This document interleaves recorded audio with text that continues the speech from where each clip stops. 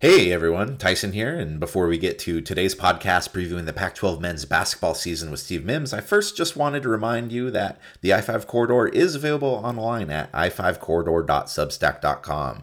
A few good stories up the last couple weeks, one diving into Oregon's offensive efficiency under Justin Herbert, and then just today we have a profile out on Verone McKinley III, Oregon star free safety. There's a couple free ones up there, but to get access to everything, it's $6 a month or $60 a year, and it would be an honor if you just came and checked it out. So once again, that's i5corridor.substack.com, owned and operated by me, Tyson Alger. And let's just get to the podcast. Here's Steve.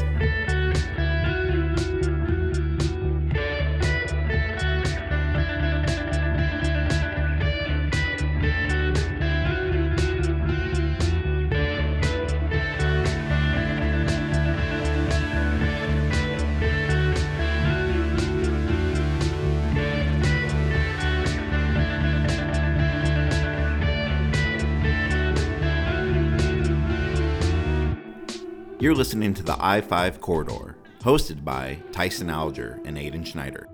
3, 2, and 1. Hey everyone, and welcome to another episode of the I-5 Corridor podcast. Tyson Alger here. No Aiden today, but I'm really happy to have a guest on. It's Steve Mims. You may remember him from the Register Guard, or maybe he sells you your insurance. But if you're driving around Eugene lately, you've been able to hear him a lot on the radio, which is great because Steve's got a fantastic voice for that. Steve, thanks for joining me today. Appreciate it. Thank you. I appreciate the voice compliments. For a long time, it was my writing people complimented. I'm trying to get used to now being more of a voice person. Well, you've rarely needed the mic for it. You know, we'd be in those post-game press conferences after after games, and they give you the mic, and I think you blew out the speakers a couple times there, Steve. Yeah, they stopped giving me the mic after a while, or at least I'd have to deal with you and Quick or somebody afterwards making fun of me for it. So I learned to quiet down. That doesn't sound like us at all. I from all accounts, Jason Quick is a very nice person who would. So I wanted to catch up with you this week because it's basketball. It's Pac-12 basketball media days. They happened this week in San Francisco.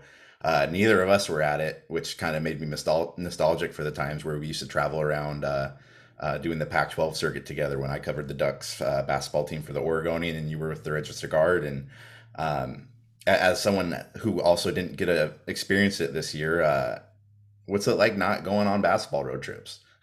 Yeah, I was a little nostalgic on that one yesterday too. Although then I realized that the Register Guard didn't send anybody, so it's not like I would have been going anyway. But yeah. I talked to Matt Preen today, and he did the old 5:30 in the morning fly out and 5:30 at night fly back. So I didn't miss that one. But I used to have a nice little setup. I would stay out in Vallejo. There was a little brewery out there called Mare Island Brewing. So I'd grab a little hotel by there and then get on a ferry in the morning. And the ferry would give you like an hour over. And so you could start writing your, like the media poll would come out at 8 in the morning. Oh, yeah. And I'd be on the ferry. And then it would land right at the Embarcadero and walk up to Pac-12 Network. And then you could write your stories on the ferry ride back. And there was a brewery waiting for you at the finish. So I must admit, I got a little sentimental for that yesterday. That's a veteran move. I remember my first media day down there. And for those who don't know, that the Pac-12 headquarters is like right in downtown San Francisco. And they decided to do these things like right in the middle of the work day. And I had rented a car. I've never really driven around San Francisco before. And I think we finished up around like 4 p.m. and I had like a 7:30 flight. And I think I missed my flight because it took me legitimately like an hour and a half to get out of like the main 2 blocks from the damn headquarters. Because just San Francisco is ridiculous. So anyway, some flashbacks from that one. Well, imagine it almost overlapped with the Giants stadiums a quarter of a mile from there. Could you imagine if media day was set for, today when Game 5 of the NLCS is going on? That would have been a cool spot to be, but you wouldn't want to be driving. I'm curious, as someone who covered a Division One, a major Division One basketball beat for going on a decade. How do you view the Pac-12 conference, especially like in its current, and not necessarily from the football lens that I think that everyone always puts it through, but just from a men's basketball perspective? You have one team in Oregon who's consistently a Sweet 16 contender, Oregon State kind of showed that it can make a run or so. But like, is Pac-12 basketball in a better place than football is? They're certainly going to brag about it, and they should. I mean, last year having what was it, 3 in the Elite Eight and 4 in the Sweet 16, and I mean, Oregon loses to USC, so this is kind of their year to puff out their chest, and then you go into this year with UCLA looking like a legitimate contender. I think Oregon's up there as well, and USC. And then fourth you've got that Oregon State. But I think they've got 3 legit top 25s. I would say that the coaches and those programs are in better shape than football right now. I mean, I look at Pac-12 football and think, other than Oregon, name me a program on the rise. I mean, Oregon State's on the rise and going up, but Right. I mean, Utah, they're kind of down.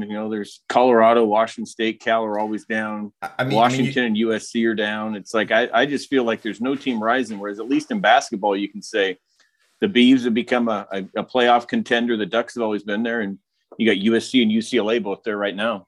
I mean, even on the football side, like the only other team that you could really make a case for would be maybe Arizona State, and who knows what the hell happens with them once the NCAA finishes up with all their kind of recruiting violations and stuff. So, yeah, it was one thing that I always liked, and it's kind of looks a little different now in retrospect, but I always loved kind of the friendly but very competitive rivalry between like Dana Altman and Sean Miller, and you could always kind of see that mutual respect between the Oregon and the Arizona programs, not only during media days but when they played each other in the run-ups. Like, who, now that he's not leading that Arizona program, is it basically, is it UCLA? Does that come up as Oregon's, like, who's going to be Oregon's big rival kind of going forward? Yeah, I would think so, because I mean, if you're looking, I mean, Oregon State right now, I mean, this is kind of the first time now that Oregon and Oregon State have been kind of on equal footing, I'd say.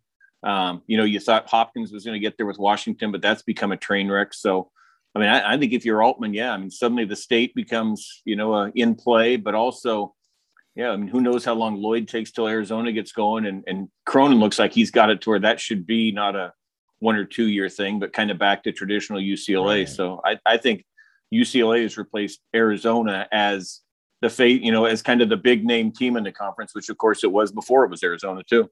When you started covering Oregon basketball, did you think that this was going to be, that they were going to be able to sustain this type of kind of success that Altman has? I mean, I forget what the exact numbers are, but they've been to the NCAA tournament at least, I think, is it 8 times in his 11 seasons.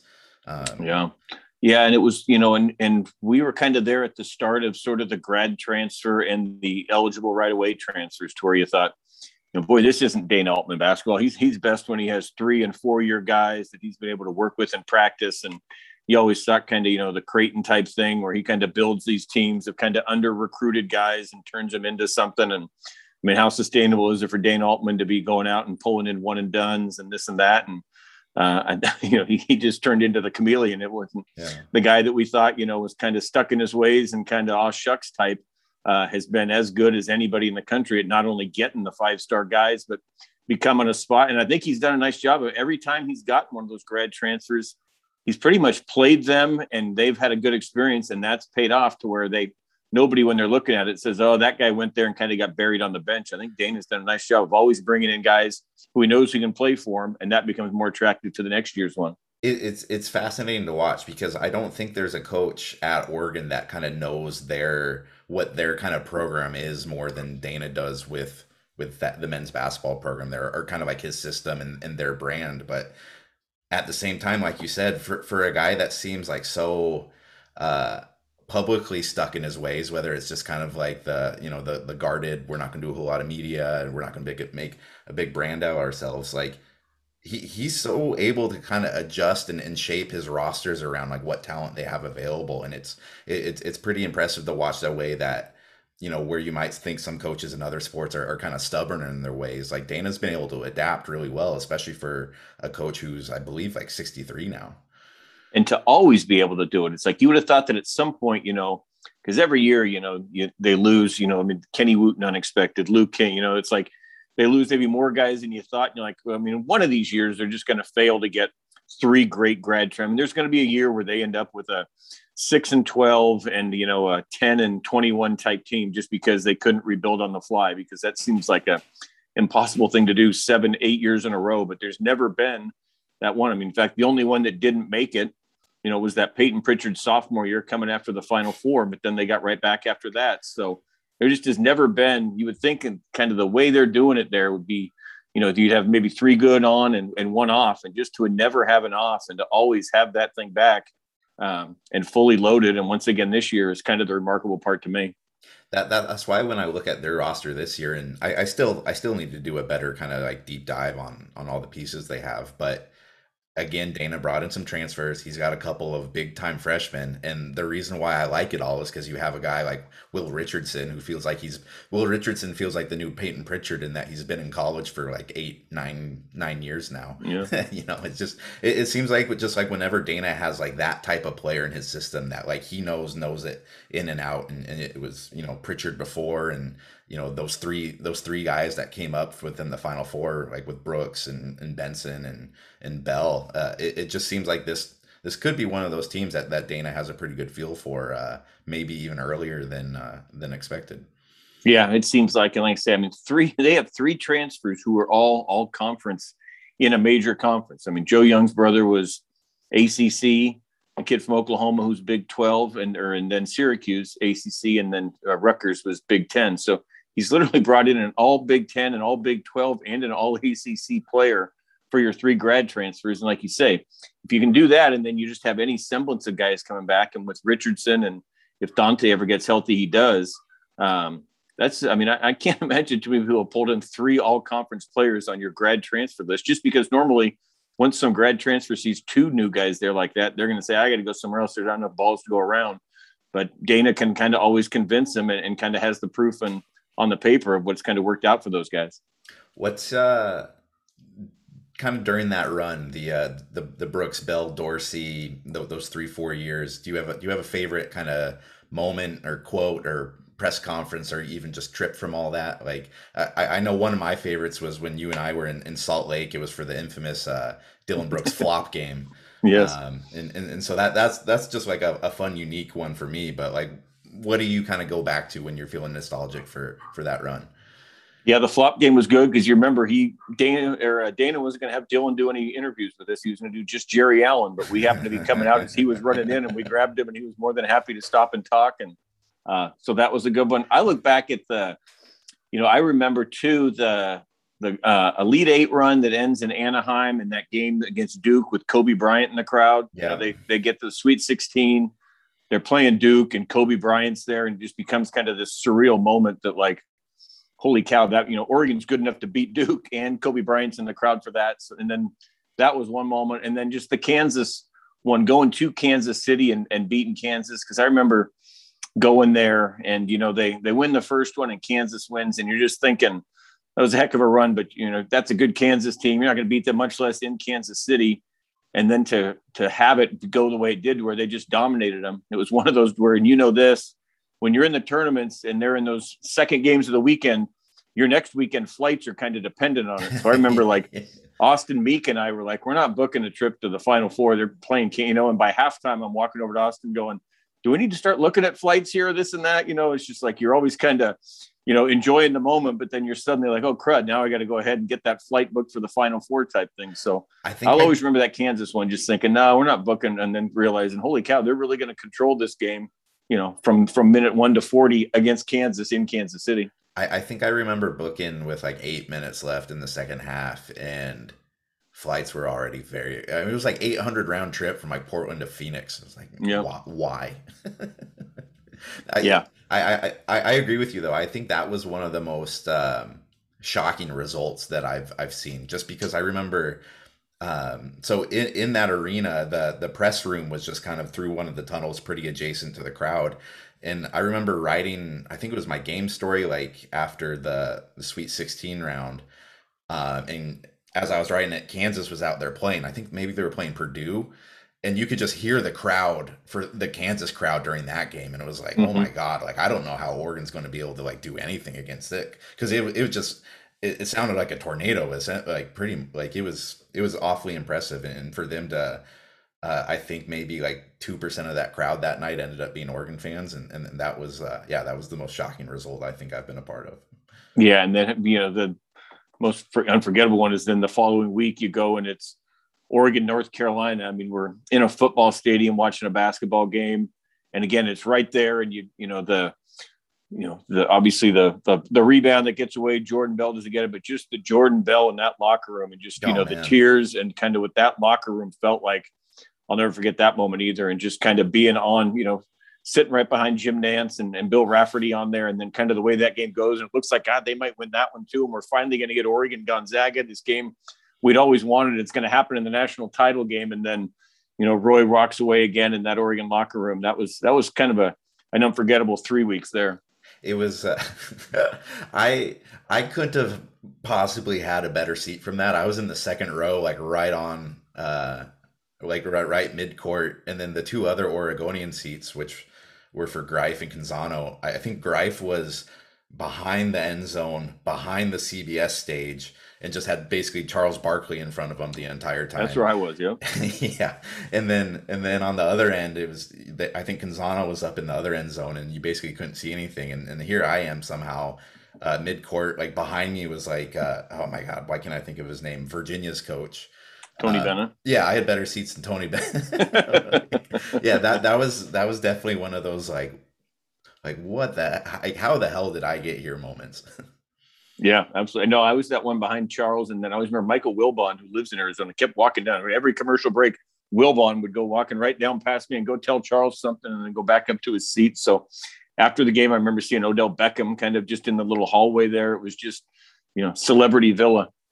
That was that was such a cool run to cover, just because I mean obviously football is the straw that stirs the drink in college sports, but um one there's 100 players on a football team, and so it's kind of hard to kind of like follow the storylines of a complete team like that. But to be able to my first year covering Oregon basketball was was Brooks and Bell's freshman year, like the year after like all the players got Yeah. expelled from the program, and it was kind of what was perceived as a bottoming out period for the Ducks. And it was just super rewarding being able to kind of cover that entire run and then conclude it with kind of that scene in the locker room after they lost that. I think that's probably probably like my most proud achievement of my career so far, was kind of chronicling that. Yeah, it was wild. Yeah, no, I think that Brooks Bell should have, in retrospect now, that year when everybody gets run off, it's basically Joe Young, Jaleel Abdul Bassett, and they bring in like Dylan Brooks late as like an early entry type guy, and you're thinking this is the year, but like you say, it bottoms out. The fact he got that team to the tournament and almost a loss to a top seeded Wisconsin away from the Sweet 16 probably should have been our message right there. That all right, this beat's going to end up in the NCAA tournament every year. I think I don't think if you were to take a player who's hot in a game, I don't think there was any player who got hotter than Joe Young. Like that like that guy could just take over a game. And what a great interview too. I mean, you talk about a guy who just was awesome to talk to. He enjoyed it, and he'd be posting. I remember, they'd be on the road, and he'd be posting like grind time at the locker or in the weight room at the hotel at like 6 a.m. And yeah, I mean, he kind of wore his heart on his sleeve there, and yeah, Joe Young was like I was wondering that the brother coming here now, it'd be interesting to see if he's got kind of that same personality, because Joe Young certainly had it. I still text occasionally with former Oregon assistant athletic director Craig Pittons, who's now the athletic director at LMU, and it was Oregon's senior night, and Joey basically, they won the game, and then they do like the after game celebrations with like the players' parents and everything, and I remember like they go up to like interview Joe Young, and he just stole the mic, which like interviewing 101 is you never let the player take the mic because you might not get it back. And I think Joe starts yelling like "Duck Nation," like, and that just made me laugh, because like a program like Oregon, which is so focused on all their like hashtags and catchphrase, like it wasn't like any of Oregon's like catchphrases, and so it was Joe's catchphrases. Yeah, every once in a while I'll text Pittons hashtag Duck Nation and kind of get a laugh out of it. Yeah, I think that's Duck fans will leave the nation to Oregon State and try to. I don't hear a lot of Duck fans using the Duck Nation, but you're right, Joe. That was one of Joe's. Hey, who when his Oregon career is said and done, who ended up making a bigger impact for their program respectively at Oregon, Chip Kelly or Dana Altman? Oh, I think Altman, just because I mean, it's just this. First off, I think he's going to go about 10 more years. I mean, you mentioned he's mid-60s. I think he's going to go until he's 70 something. I don't see him as a guy who's looking to get out. And, the way he's going, you keep getting enough shots at those Elite Eights, he may end up bringing the national title to Oregon before he's done. But I just think the longevity. Chip was great, but I think the fact that it was 4 years and didn't, got to the title game but couldn't win it. I think Dana will be the one because of the fact that he's, basketball. People forget basketball was not an every year tournament type thing for Oregon. I mean, it was 97, 96 was the first time in forever, and then it goes. Ernie would kind of do it once every 4 and 5 years, and that was a big deal. People who are Oregon fans now forget that making the NCAA tournament used to be a once every 5-6 year deal, and Dana Altman's made it to the point now to where it's expected every year. It's fascinating because like you look at the college basketball landscape of the quote unquote like Hall of Fame coaches, and you had Roy Williams retire. This is Mike Krzyzewski's final year, and they obviously had success late in their careers, but they really kind of like staked their claim decades ago. Whereas Altman, who has been very consistently a winner throughout his career, he's doing like a lot of his resume fluffing up here, kind of what you would think it would be in his final years. And I agree with you. I think with the kind of the support staff and the momentum they have, like this, I think this is probably just like in the middle of what this Oregon basketball window is going to be. Like he could really become kind of like one of those like name brand coaches even here late in his career. And he'd never say it, but I think numbers and things like that and history matters to him as well. And I mean, I think last I remember a couple of years ago, he was like top 50 all time in wins. And, I mean, he could get to the point where he keeps winning 25 a game and does this for 10 more years. I mean, he could be on that top 10 list, top 8 list. Gosh, I mean, he could really Steve, put himself into some elite company. Yeah, I mean, Steve, it's just we're trying to win them. As I said, he'll never say it, but I got to think he sees, and him and Lon Kruger had been going back and forth. Obviously, Lon's done, so he'll pass him now. But most of those guys ahead of him are retired, so they're not winning any more games. And Dana's got, like I said, if he does this 8 or 9 more years, it will not just be an automatic Hall of Fame, but he's going to have his name up there. He'll be among all-time Pac-12 and NC2A. Hey, just changing topics here a little bit, because this was someone who I really didn't know, but kind of seeing the reaction to his passing really seems like someone that I would have liked to. But David Walker, anchor for KVAL for a long time, a big presence in Oregon high school sports for decades. Again, somebody that I didn't really know, but I saw that you had done kind of a Twitter message about him, and I just wanted to ask you, like, what did he kind of mean to kind of not only the Eugene and that media market, but just kind of overall sports in this state together? Yeah, his sports wise was OSA, because he was sort of on that OSA radio network to where, if I'd be up in Corvallis for a 4A or 5A basketball game, Dave Walker was often there, or over in Coos Bay at the 3A one. So that's sports wise where I'd see him, and couldn't have been a nicer, as everybody said on, social media afterwards. But was also just kind of one of those institutional voices. I think that's one thing that that newspapers are lacking these days, certainly, but TV still has, is people who have been around for 25 years. And when you turn on the TV, you see the guy, and it's the trusted voice that, isn't the yeller and the screamer, and isn't the right or the left, but just the guy who's delivering the news to you. And to me, that's what David Walker was in this town. And like I say, I got the chance. I was fortunate to get to know him through sports, because, I don't know a lot of the anchors in town, but fortunately I got to know him through the sports, and then we'd run into each other at things and see him. But a wonderful man. And yeah, just it's terrible when you see people pass away at an age like that. Absolutely. What was it like working for Ron Bellamy? That was the best boss I ever had. Best boss I could ever have. I mean, I've been fortunate to work with some incredibly talented writers in the state, but that's kind of like my one. Everyone talks about how great Bellamy is, and I've never even had the opportunity to meet him. Yeah, my Bellamy thing would be, you just wanted to do whatever he asked you to do, you were going to do it. And if it meant you were going over 40 hours, you weren't going to complain and ask for overtime. You were just going to work that 45, 60 hours because you knew you wanted to get it done for him. I mean, I think back particularly, he was there when the track and field the trials started to come, and he had this idea of, even as small as our staff was, that every event, we're going to do a form chart, and You're not just going to do the form chart. You're going to go through every result from this year and last major Olympics, and you're going to get that top 8 right, and you're going to have their name, their PR, their season best, you know, a quote on them, what college they went to, type of thing that, I mean, 2 events would take you an entire day to do, and he'd give you 7 or 8 events to do, and you're thinking, you know, most people would have been like, hey, you know, put me in for overtime on this, but everybody in that office, we all worked 78 hours. We had to get that done because we wanted that thing to be done so that Ron had the pride in this newspaper that not many people have the pride in the Register Guard ever that Ron Bellamy's had. And so when he was your boss, you wanted to make sure that it came out and looked as good as it could because you want to make him proud.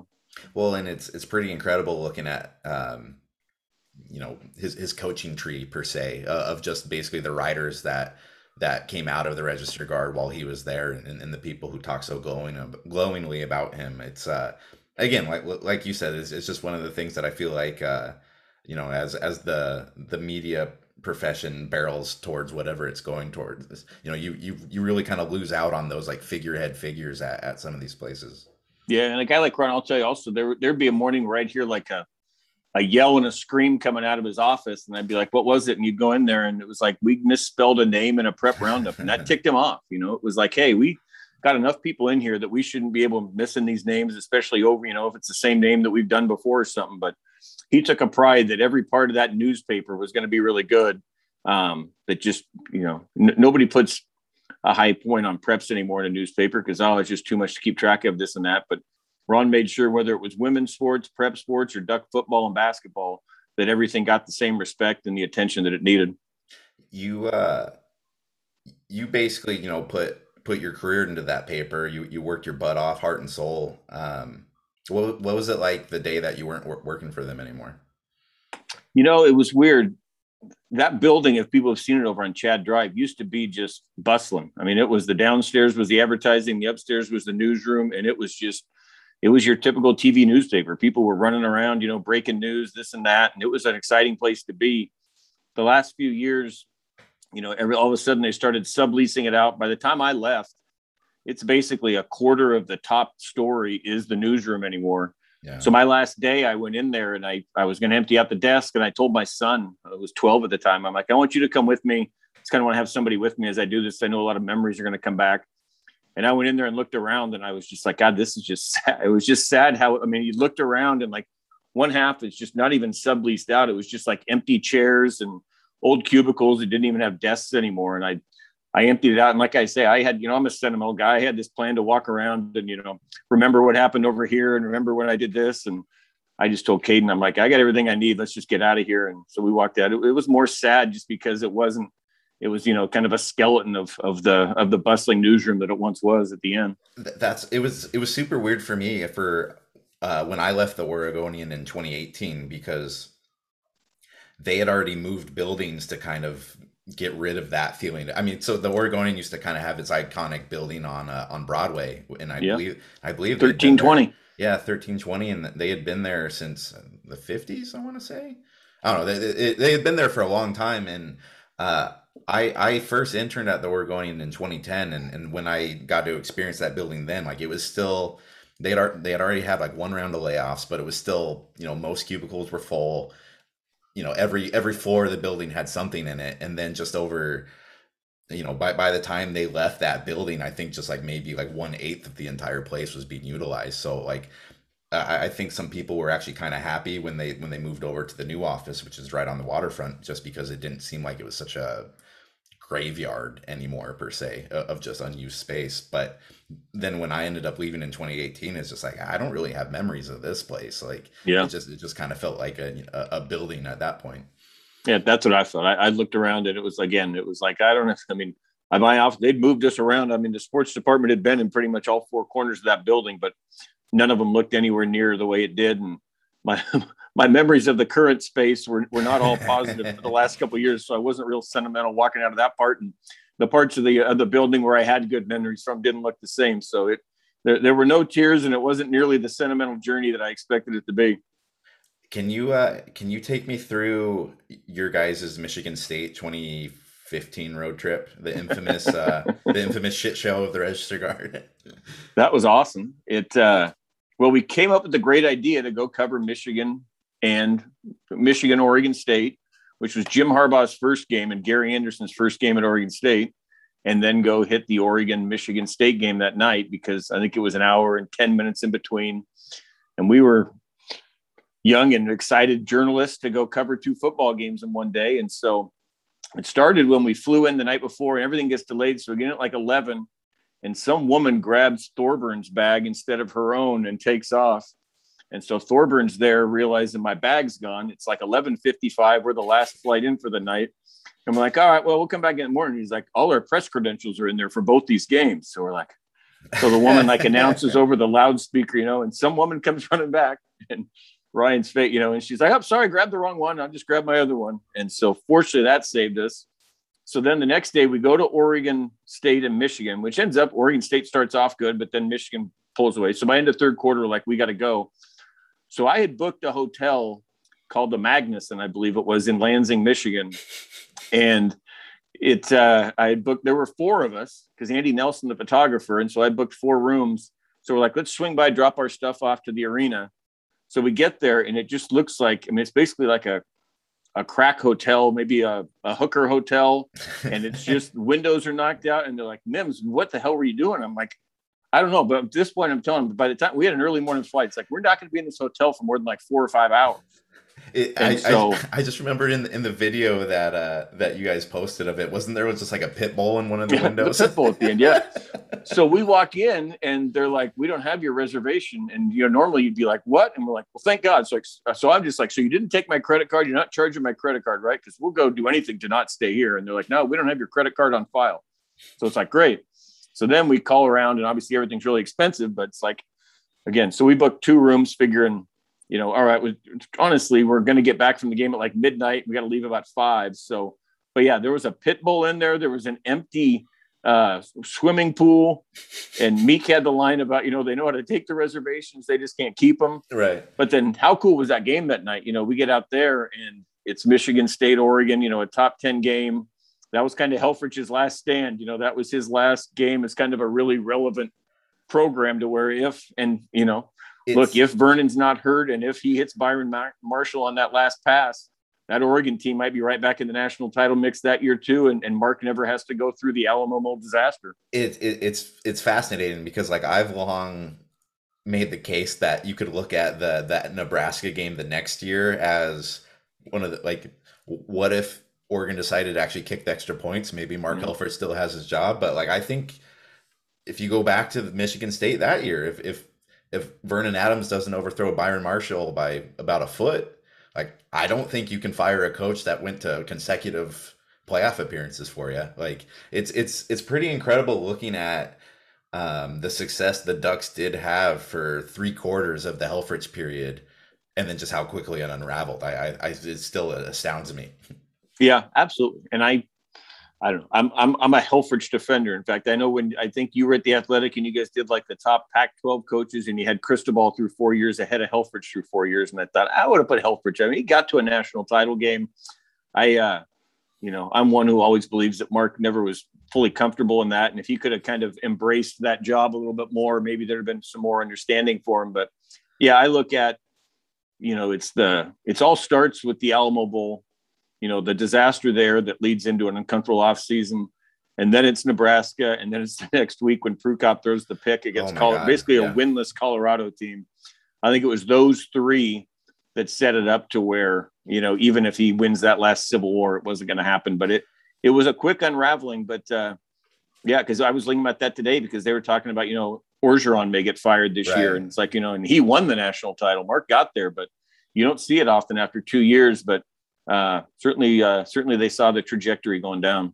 It's just funny because, we just mentioned Chip Kelly earlier, but that season doesn't get a coach fired at Oregon probably 10 years earlier than that. I mean, granted, much different area with Bellotti and everything, but I mean that 2015 team was still really good. Like you saw the huge fissures in the defense on that team, some of the kind of the secondary issues that would become very prevalent in 16 and parts of 17, but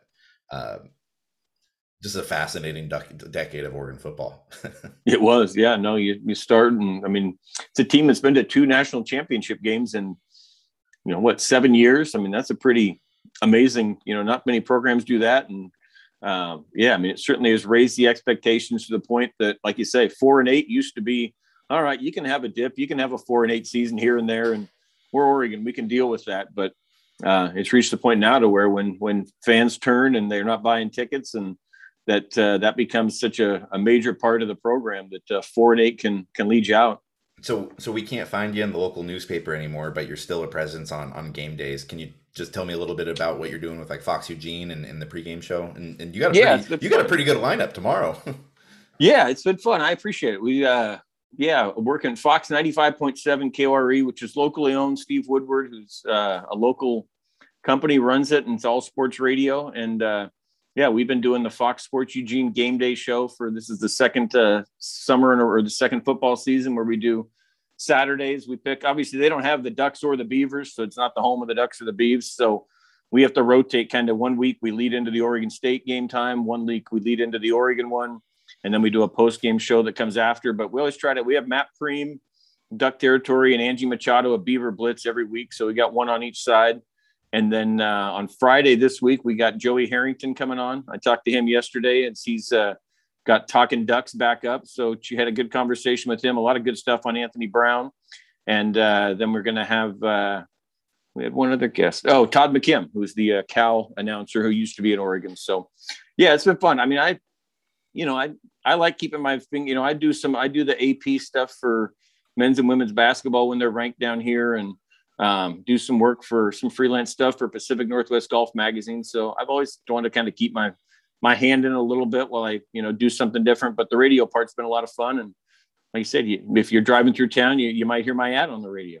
Yeah, it's I don't know. I think for as much, I mean, nobody will complain more about the sports writing business than sports writers, even though it's the coolest job that we could potentially have out there. But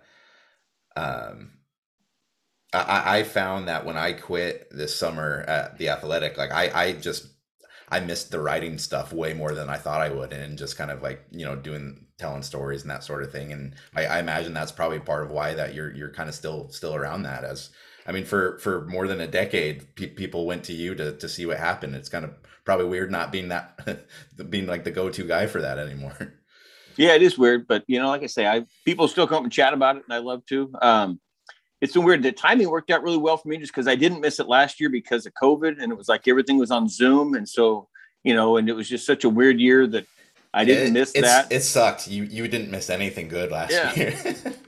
And just seeing, again, the Register Guard hasn't, Ryan Thorburn left because of kind of some similar things that I had. So it's not like that paper's suddenly gotten better and invested. So that's made it easier for me. I mean, if suddenly that paper was great, or if that job looked really good, it would have been harder. But for me, yeah. And I mean, I'll be honest with you. I still love watching like the scrum, when Matt Preem or somebody will post like the 10-minute scrum video, but man, sometimes I cringe watching those things. It's like, oh God, I can't believe I was having to like squeeze something out of, cause back in the day when it was, we used to be able to get some one-on-one stuff. They'd bring out like 7 or 8 people, and you could grab kind of the Evan Bayless or Ryan Bay, some kind of backup tight end, get them one-on-one and make a good story out of it.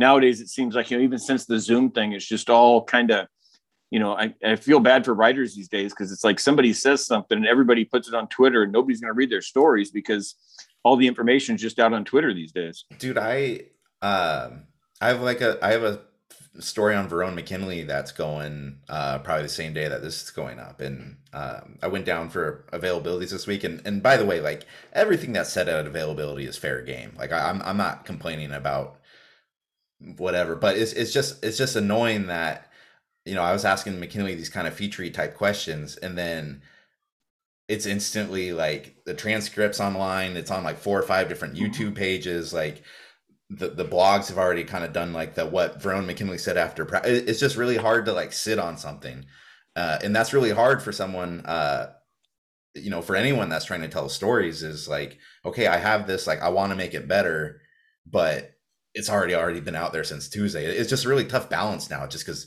yeah, there's no one-on-one stuff like whatsoever unless you set it up like weeks in advance. Yeah, no, it's that, and I don't miss that. Like I said, I don't miss the scrums. I don't miss the grind of that.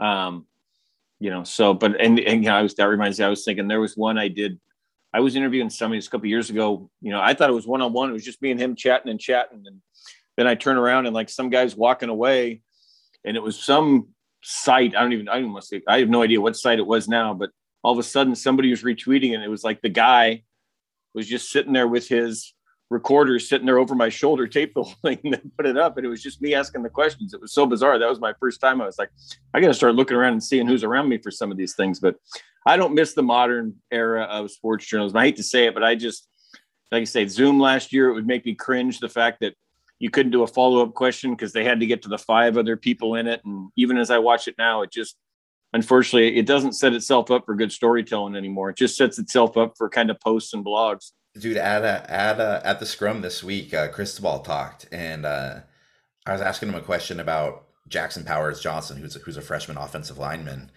and it's kind of a young media scrum, so it's not as quick as maybe it was during like the super competitive years, but so there's plenty of breath to get in a follow-up question, and I was able to get Mario maybe like 4 follow-up questions on Jackson, and was essentially able to get enough for a story like next week, all from one interview, which has been nearly impossible. Like that wasn't possible to do at all during Zoom, and it just felt like revelatory to me. Like, oh my God, like this feels like 2015 all over again.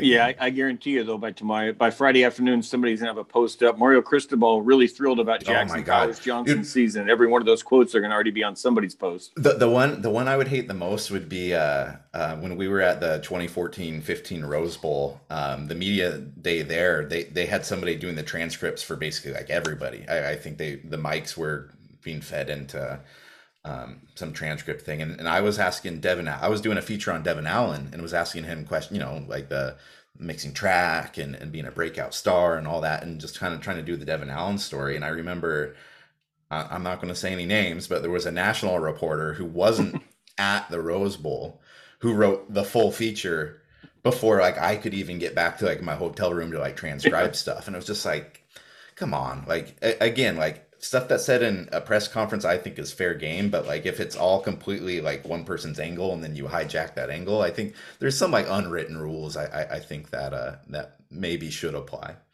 Yeah, particularly I think in Zoom, where again I wasn't part of last year, but it felt like there were people who wouldn't even be in the press conference, and then would just, once it got posted up, they could go watch it, and then suddenly just kind of build their own little story around that. And it's become a lot easier. That's why I respect the folks like you and the ones that are out there that are doing it the right way these days. But it's become a lot easier to just kind of post and post. And like I say, that by the end wasn't the journalism I enjoyed. And when your paper's not giving you the resources to do better, that was sort of the point where I thought this isn't quite what it once was. That's why I still think that like a good high school preps reporter are still some of the hardest workers in this industry, because it's one of the one things in journalism where you still don't get like the quotes or videos handed to you right away. Like, And you got to keep man, your own stats. oh my God, I was so bad at that. I covered one of um I covered like a couple Thomas Tyner games when he was still at Aloha during his senior year, and you're having to take everything by hand. And Tyner would get like 35 touches a game and run for like 500 something stupid yards like that. And then we'd get a call from his dad in the Hillsboro Argus office the next day, being like, "You were 3 yards off." And it Yeah. was just like, oh God damn it. Yeah. The coaches have gone through the film and they found an extra couple yards in there. It's like, man, it was sitting there on a 20-degree rainy night trying to keep track with this thing. So yeah, no, I'm with you. That's where I even look back, and if I were to get back into it, which, I'm not, but if I were, I think the beat I'd want would almost be preps, just because you can tell better stories. People are more willing to, they're excited to have you out there. They're excited to tell their stories. You don't have, a bunch of people who are kind of getting in the way of it. So I think if I were a young person wanting to get into it, it's not as sexy, and everybody wants to get right into the U of O stuff. But I did the press for 15 years. And I think that looking back on it now, if that was something that I was getting back into, that would be the thing I'd want to do. It's just being able to tell a variety of stories, touching like all sorts of different bases. And one of my really good friends who I went to school with in Montana, Roman Stubbs, he's worked for the Washington Post for nearly like the last 8 or 9 years, and for I think like 6 of those years he was the Maryland beat writer. And I think he hated it. I'm not going to speak for Roman, but I just don't think it was necessarily his jam. And then they moved him over to He's like their enterprise preps reporter now. And I think his work has just been so freaking good since then, because it's, you're able to kind of invest in those stories and get a variety in it. It's not just kind of like the daily grind of content publication Yeah, that you that get would on the be the college dream, would beat. be able to pop into a college thing here and there, but yeah, not have to be doing the which backup center looks like he's going to be able to play, and this type of thing, and then go do a prep thing and then go do a women's basketball and kind of bump around. But I think if you were locked into one these days, that college beat is, it's not, there's not as many abilities to tell the stories, which is kind of the fun part of it. But yeah, it's business change. All right, we'll get you out of here on this one. Cal and Oregon play tonight. You got the classic Justin Wilcox coming back home. What any thoughts on this one? I think it's telling for Oregon. I'm a little concerned with Oregon's offensive. I think the Anthony Brown thing is, I know fans are divided on it. Coaches seem behind him. Seems like there's no doubt he's their best guy right now. But just the completion percentage and things leads me to, and then I'll be interested to see with Dye. I mean, I think Travis Dye can give you 20, 25 carries a game and be pretty effective, but is he better maybe getting less and kind of being that threat to catch the ball as well? Plus, he's a guy who puts the ball on the ground a little bit. So you get him 20 carries. There may be another fumble in there. The uncertainty around whether or not Moorhead's going to be there.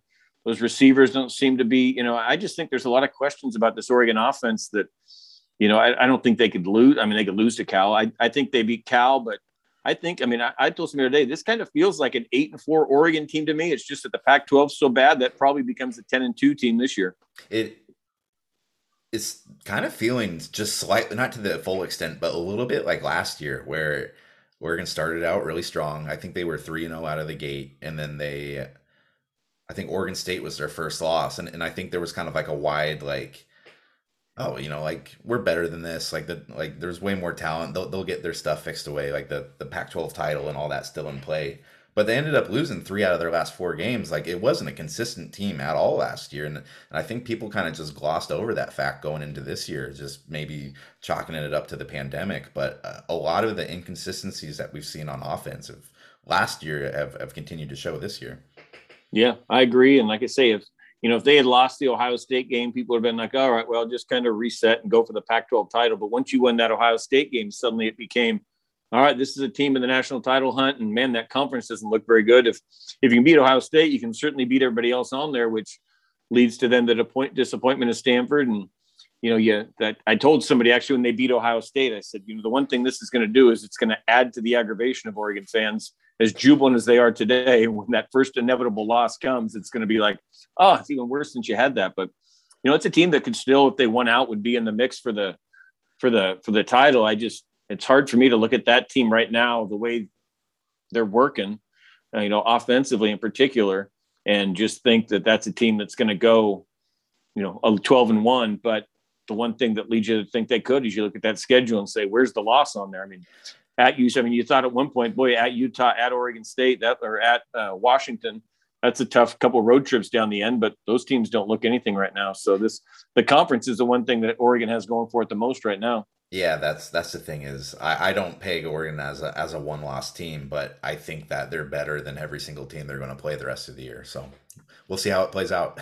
Yeah, I was doing the same thing on radio last week. I was saying with Oregon State, I was like, if they beat Washington State, the way this schedule sets up, they got Colorado, Cal. This could be a 7-0 team going into ASU and Oregon at the end of the year. It's like you look at I'm sure every team in the conference looks at their schedule and is like, well, we can beat every team on this because there's just nobody in the conference that's any good, that looks really good. And like I say, Oregon State's schedule with ASU and Oregon at the end, we were having that discussion last week. God, if they win this, they could get to 7-0. But the other teams, Colorado is probably the same way, looking and thinking, all right, well, we can beat them. And I was saying the same thing with Todd McKim today we were looking at the Cal schedule. They have home against Colorado, Oregon State next, and then at Arizona. It's like they're looking at it like, God, if you can beat Oregon, there's a 4-game winning streak potentially coming there. So I think it's, what's the old poker saying? If you get to the table and you can't find the sucker, it's you. I feel like everybody gets to the table in the Pac-12 and thinks, I think we can beat everybody around here, but eventually somebody's not going to win. Can you tell everyone where they can find your work at? They can find my work at Fox Sports Eugene, and I don't pimp much else. I've got my Twitter is Steve Mims _NYL. for all your life insurance, long-term care needs, I'm your guy. And come seek me out. I'd love to sit down and talk some duck football and make sure we got you properly insured and your family properly protected, Tyson. Most definitely. And I need to get down there and have a beer with you one of these days, man. It's very long overdue. Yeah, absolutely. I'm always around. So one of these days, when especially if you're in one of those scrums, I would think that would probably need a beer after that. So if you're coming down and can get one before or after, let me know. The I-5 corridor expense account just isn't nearly as deep as it was when I was with the Athletics. So these trips have been a little tougher to put together. But first couple rounds on me. Well, thanks again, Steve, for your time. This was great. And Steve Mims, everyone. I appreciate it, Tyson. That was a blast.